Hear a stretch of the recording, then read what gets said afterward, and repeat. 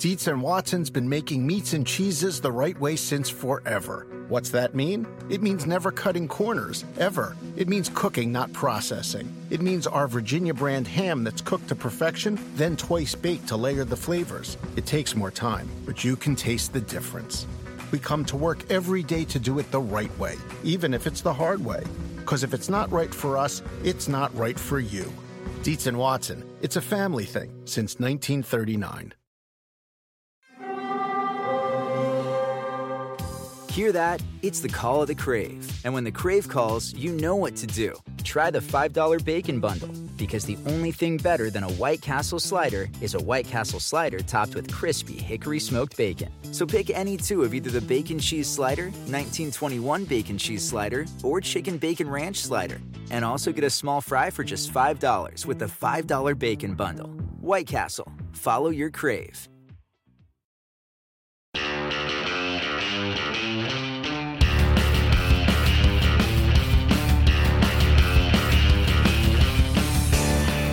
Welcome to the NASCAR and NBC podcast, where we are now joined by the 2017 champion, trying to get him pepped up a little bit here. It's been a long day for Martin Truex Jr. Thanks for being here. I got that 4 o'clock feeling or whatever. I need a 5-hour energy, so my guy's going to get me one. Sponsor plug already. Works perfect. Nicely done. Would it make you more enthused if we talked about the Eagles? Absolutely. I'm jacked up about that, buddy. Are you going to the Super Bowl? I am. To see this? Okay. And you know what's cool is I knew before they made it that I was going. And this is my first Super Bowl ever. Like, I've never been. So I was already pretty excited about that. You know, NASCAR champ, they're like, yeah, you know, NASCAR wanted me to go do some work, some media and stuff. So it's going to be fun. But then my team made it. I was like, oh, this is going to be awesome. I can't wait. So, yeah, I'm jacked up. So what are the parameters for being a Eagles fan in Jersey? Pretty much there's all like of a Jersey? line. Okay, yeah. I thought there was like an imaginary line. Yeah, there's like some kind of imaginary line. I want to say it's somewhere just above Toms River, which is probably about 25 miles or so north of where I grew up. So I'm below that, and you know, everybody I grew up around is Eagles fans, or Philly fans in general. My dad and aunts and uncles, and I was born into it. You know, it's been fun. Were you there for the dry spell before McNabb? Oh yeah, Randall Cunningham was one of my football heroes growing up. So I mean, those days, yeah, he was awesome, and they never made it. So yeah. Yeah, and then, of course, McNabb, the last time was same team, man. Does that make you nervous at all? Yes, it makes me really nervous. But hopefully our quarterback's not throwing up before the game starts on the sideline, right? Or on the final drive of the game, the final touchdown drive. Hey, just give me another minute. I'll be okay. Hey, anybody got a hey, look out, I got to do something on the field here. But, yeah, no, I feel good about it. I think they're in good shape. They got a good chance. They played awesome last week. So, you know, football's crazy. Like, you never know who's going to show up. You know, the best team could lose to, like, a team that's not that good out of nowhere. It's crazy these days. But I feel pretty good about it. I just know I'm doing something with NBC and Dale Jr. and Rutledge, and like Sunday morning, some pregame stuff, and I don't even know what else. I'm just like, I'll go, I'll do whatever. Just tell me. It's kind of been your entire offseason, right, Martin? Is like one thing after another, right? I'm getting very good at just doing what I'm told. Going where they tell me to go, being somewhere when I need to be there. Yeah. It's been crazy, man. I've been all over the place, but it's really been fun, and I would do it again. I promise. Yeah, this would definitely be in the department of good problems to have, I think. But for sure. Are there times that you're almost like, man, not another thing? You know, can I say no at some point, or do you just pretty much have to say yes to everything? I'm getting close to that point, but I haven't reached it yet. Okay. I told my PR guy, Dave Hart, I was like, you know, at some point today I might pull it out and just say, yeah, I'm not doing that. Because I've never done that before. Yeah. I've been coming and doing this like 12 years now, I guess, or whatever. It's been a long time, 13, 14 years, something like that. I've never really said no to much. I saw that Steve O'Donnell thanked you on Twitter yesterday for doing the Charlotte Road Course media event, and he said, really appreciate you coming out. The guy's been everywhere, has had zero off-season, but has done it with a smile. Enjoy some downtime next week, champ. You deserve it. Does that validate, I mean, not that you need it, but is it nice to hear from a bigwig at NASCAR that, hey, I think I'm doing this champion thing the right way? Yeah, it is, and it's nice to know you're appreciated, you know, because like he said, there was some things I did that I didn't have to. You know, it's like they ask you, and you can say no. Mm-hmm. But I was like, I feel bad saying no. Like, I feel like it's like an obligation of mine to represent the sport, you know, to go do some of these things.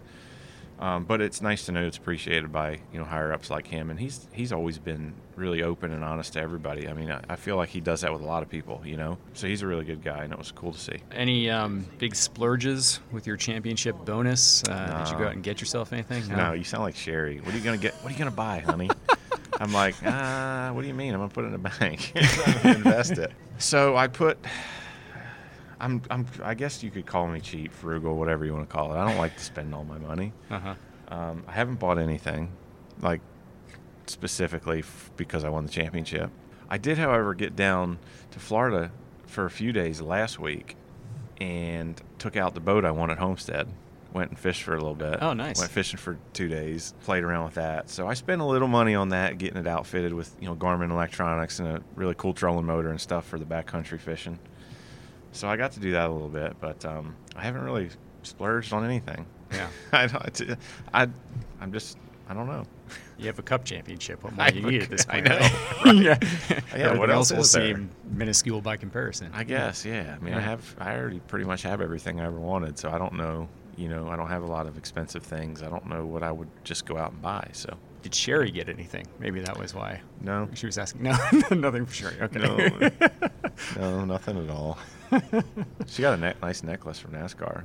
That was pretty cool. It kind of impacted both your off seasons, right? Usually you guys spend some time in Florida right after the race, Yes. and it was just nonstop go right after. Yeah, right? so we usually spend the whole week down there through Thanksgiving, and this time, obviously, I had to leave and go do some stuff. But I did get back for Thanksgiving. Had a bunch of family down there. We had we always do Thanksgiving at my aunt and uncle's house. They have a house in Key Largo. They spend the winter down there. So we always go there. So I was able to get back. I think it was like Wednesday night I came back. I think I went to New York City for 2 days or whatever it was. Charlotte and then New York, and went. But we made it back for Thanksgiving, so that was the coolest part because we had like 30 family members there. All my family who was at the race were there for Thanksgiving. It was really, really fun. My sister stole one of those 30-foot banners. They had the banners hanging at Homestead. At the It's like each driver had their own. Well, I don't know how she got it, but she got it. And it was hanging off my aunt's balcony by the pool from the top floor.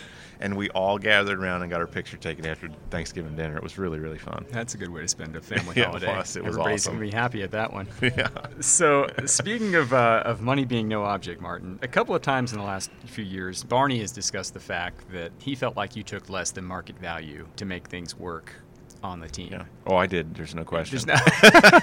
Every driver is going to say that, right? Well, no, they don't understand. It's a lot. Certainly we don't hear that often from team owners. I wanted to ask you about that. Do you see that reflected in the team's performance? Because Barney is one of these guys, it seems to me, as if he's an owner who's just going to reinvest everything. Yeah. He's just going to take his cash. He's already spending his own money via the sponsor. Did you see it reflected immediately? Were there assurances given that, hey, we know that you might be able to get X amount from another team, but if you stay here, here's how it's going to work out? It wasn't so as a matter of fact as that. It was more, okay, here's the deal. We can't continue to do this the way we're doing it. And I was at a point in my career where it's like, you get to those crossroads, and I was like, we just started, I had the heartbreak at MWR and the roller coaster. And I'm like, Right. I'm not just going to it's so hard to just stop and restart in this sport. To stay, I'm not making enough money, I'm going to go to a different team. It's so hard to just start over with a new team, and the foundation takes so long to build, whether it's, getting the right people in place, or the confidence in your crew chief, or putting the right engineer with your crew chief and you, and make all that work, and then build notes for each racetrack. Those are things that take time, and you can't just start over. Most times. There's been a few instances where guys have, but for the most part, it takes a little time to build those things. And I'm like, I'm not willing to do that at this point. We had 2015, we made the Final Four. I mean, we were just doing so many good things, and I knew we were going to Toyota, and I felt like that would be a good thing for us. And it just was a decision I had to say, hey, what do I want more? Do I want to be successful, or do I want to make good money? Or do I want to say, hey, this is what I'm worth. If you don't pay it, I'm not driving for you. I wasn't willing to do that, to sacrifice being competitive and doing the things I want to do. So luckily it worked out. I mean, honestly, it's just the way it is. But yeah, I mean, Barney took a chance on me, and it's just worked well, and it felt right to do it that way. I don't know. I couldn't walk away from this deal. It was too good. Did it happen at the right time in your career, the culmination of everything? Like you said, what you went through at Michael Waltrip Racing, and before that even, DEI, did it just, everything had kind of led you to that point to realize this is the moment where I just have to just decide this matters more than looking for the next big deal? I felt like it was just a giant crossroads, you know, and it was going to be a huge change of direction if I didn't stay the course. And I had so much confidence in our team and what we were doing, and I felt like at that point in time I was like, man, I feel like we're just getting started. Today it sounds like, well, duh, because we were. But 2 years ago, it's like, man, this could be really, really good. And I feel I've never felt this way about a team. I've never had this much confidence. I've never felt like my team had, was always on the leading edge of whatever's going on in the garage area. I had never been there before. I always felt like we were always way behind, and we were always just searching for things on other teams I was on. So to have that feeling, I was like, I can't. I got to see this through. I got to figure out where this is going to go, and hopefully it's the right decision. It turns out it was. I essentially look at you and Cole last year as the Jimmy and Chad Knaus of 2017, where you and Cole Pearn turned the garage on its head. And everybody was looking at you every week. What do those guys have? Why are they so fast? But could you see that in 2015? Oh yeah. So you knew it was coming. It just wasn't there for everybody else to see yet. Yeah, and I think I think honestly, you talk to others in the garage, and it was they could see it. They could see it too, because you look at what we did in 2015. We had the ECR or the RCR Alliance, and we took their cars and we won a race, and we led a bunch. We should have won 3 or 4 races easily. Led a bunch of laps, and those guys weren't doing that, and we made the Final Four, and we were just really overachieving, I feel like, for the situation we were in. And guys were taking pictures of our cars all the time and trying to figure out how we were doing it, and we're like, well, it's not really rocket science. We're just doing it.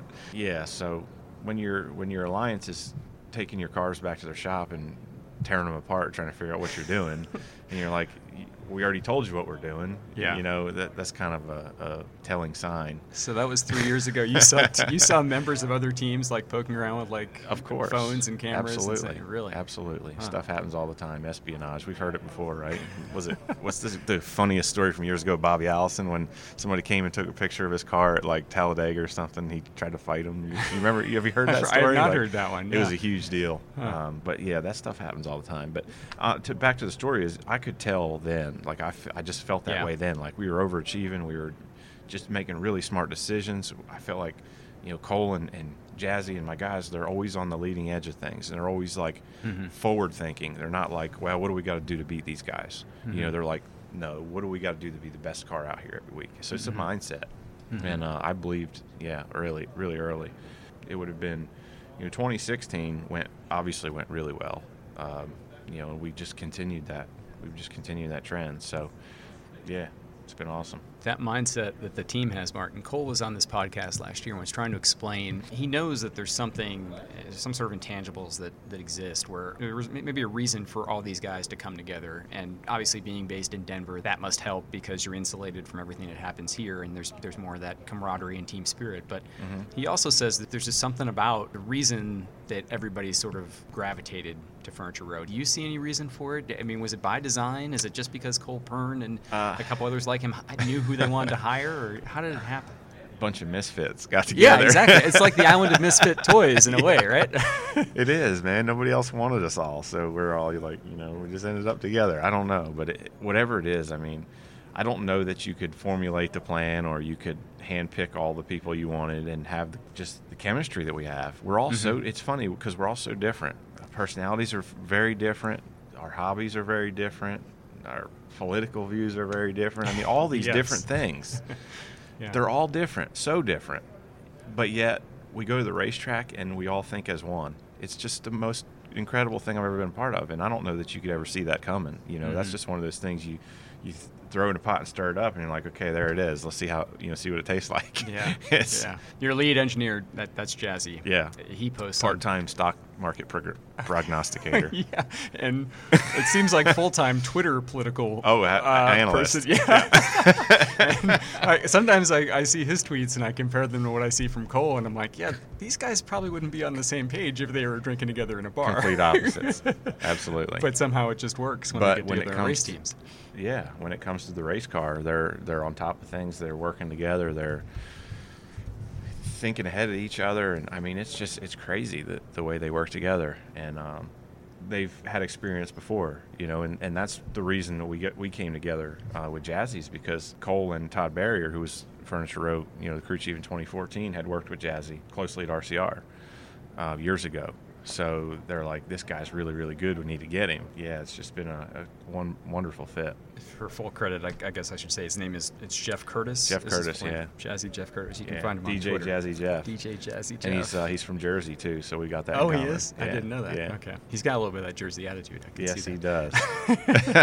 does. Cole says one of the running jokes, Martin, about the team is that no one always knows who's in charge. I mean, obviously Cole Pern is the nominal crew chief, but like sometimes somebody also be doing something that requires them to delegate, and they'll make calls on things, and it seems like it's a lot more fluid than bigger teams where it's so hierarchical. Everybody sort of like just decides, hey, it's got to go through this guy if things get done. Cole seems to think it's much more diffuse sort of at Furniture Road. Yeah. What's that like from the driver perspective? Because obviously Cole is your go-to guy, but if you need things, do you always know who's in charge of what, and especially being away from the shop most of the time? It's fun for me because it just has that small team feel, kind of old school feel, and we have a lot of fun. It's not like so serious all the time. It's hard to believe because we've had so much success, but also because of that, I think our guys have more fun. They don't feel as much pressure. They can kind of focus more on what they're doing and what their responsibilities are. But also, we've all been in situations that we hated before and we didn't like and we weren't successful in.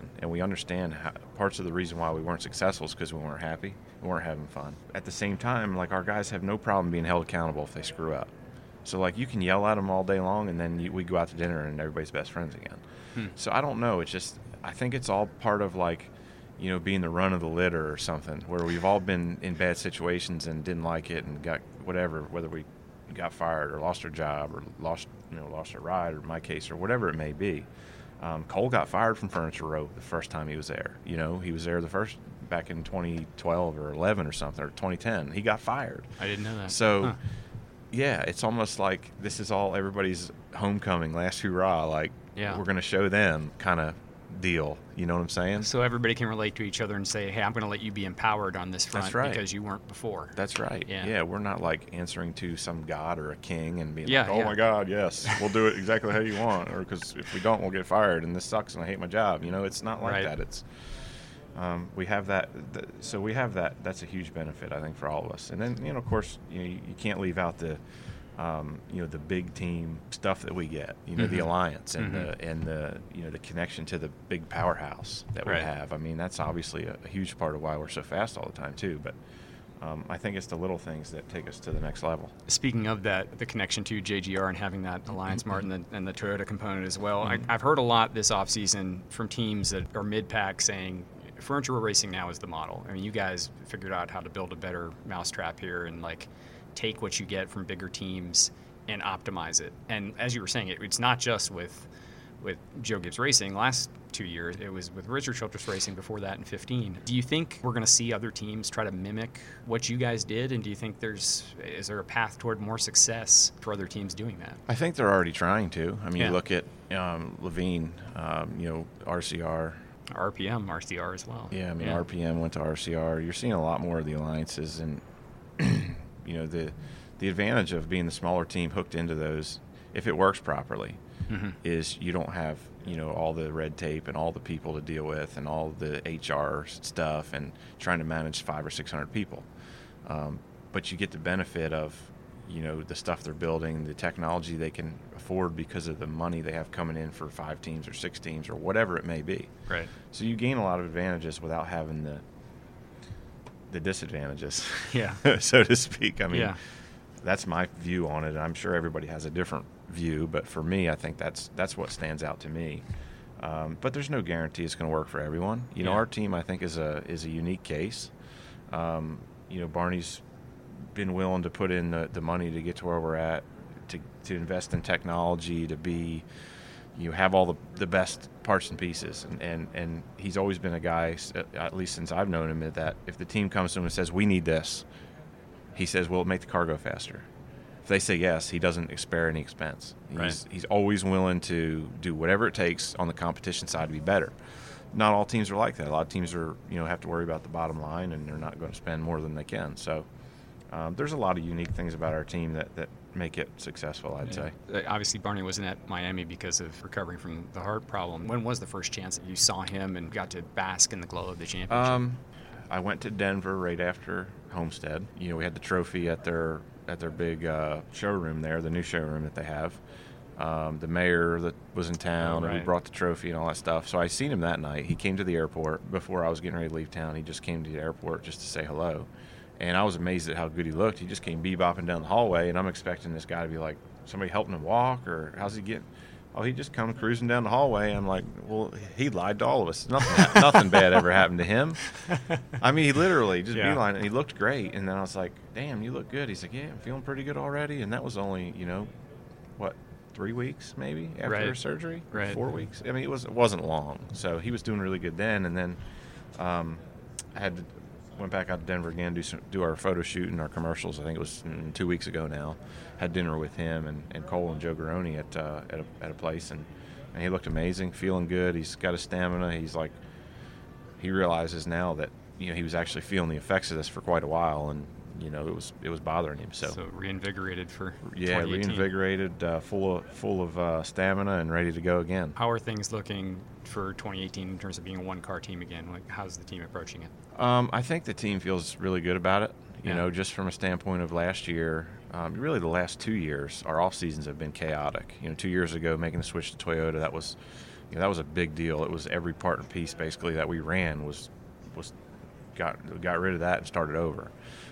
Last year, going to 2 cars, having to expand the shop, having to bring in 40-some, 50, whatever it was, new people, and do all that was a big deal. This year, it's like, we don't have to deal with any of that. It's like pick up from where we were last year. We still got some of our cars. We're working on the new rules and those type of things. But I feel like, even from Cole's perspective, we're way ahead on the competition side than we have been the last 2 years, as far as just being prepared and not feeling like we're scrambling at last minute to build cars and to get things done, and showing up at Daytona like with your hair on fire, as Cole likes to say. He says it all the time. Yeah. So we've got all that going for us, and fully sponsored for the first time in team history. I mean, I feel really good about where we're at, and hopefully we can continue that momentum and keep it rolling. If you're way ahead, that could be bad news for everybody else.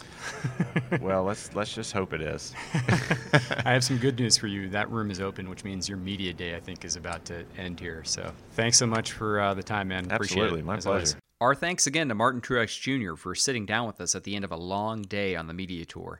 Thanks as well to Furniture Row Racing PR representative David Hart for making that happen. I enjoyed that conversation in part because it was a good bookend to the podcast we taped with crew chief Cole Pearn last August.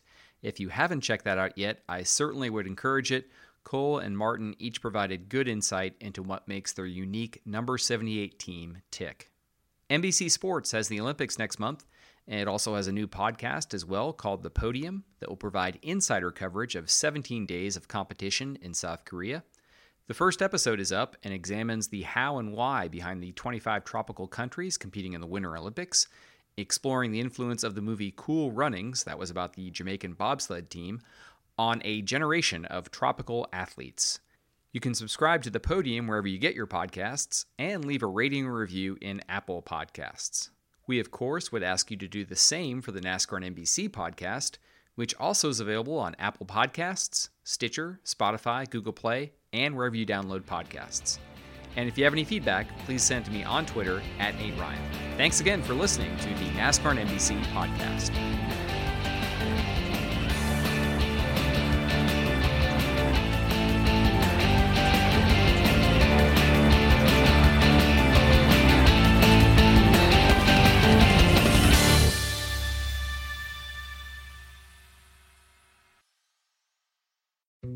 Dietz & Watson's been making meats and cheeses the right way since forever. What's that mean? It means never cutting corners, ever. It means cooking, not processing. It means our Virginia brand ham that's cooked to perfection, then twice baked to layer the flavors. It takes more time, but you can taste the difference. We come to work every day to do it the right way, even if it's the hard way. Because if it's not right for us, it's not right for you. Dietz & Watson, it's a family thing since 1939. Life is a highway, and on it there will be many chicken sandwiches. But there's only one McCrispy. So go ahead and hit the turn signal if you know about this juicy gem of a detour.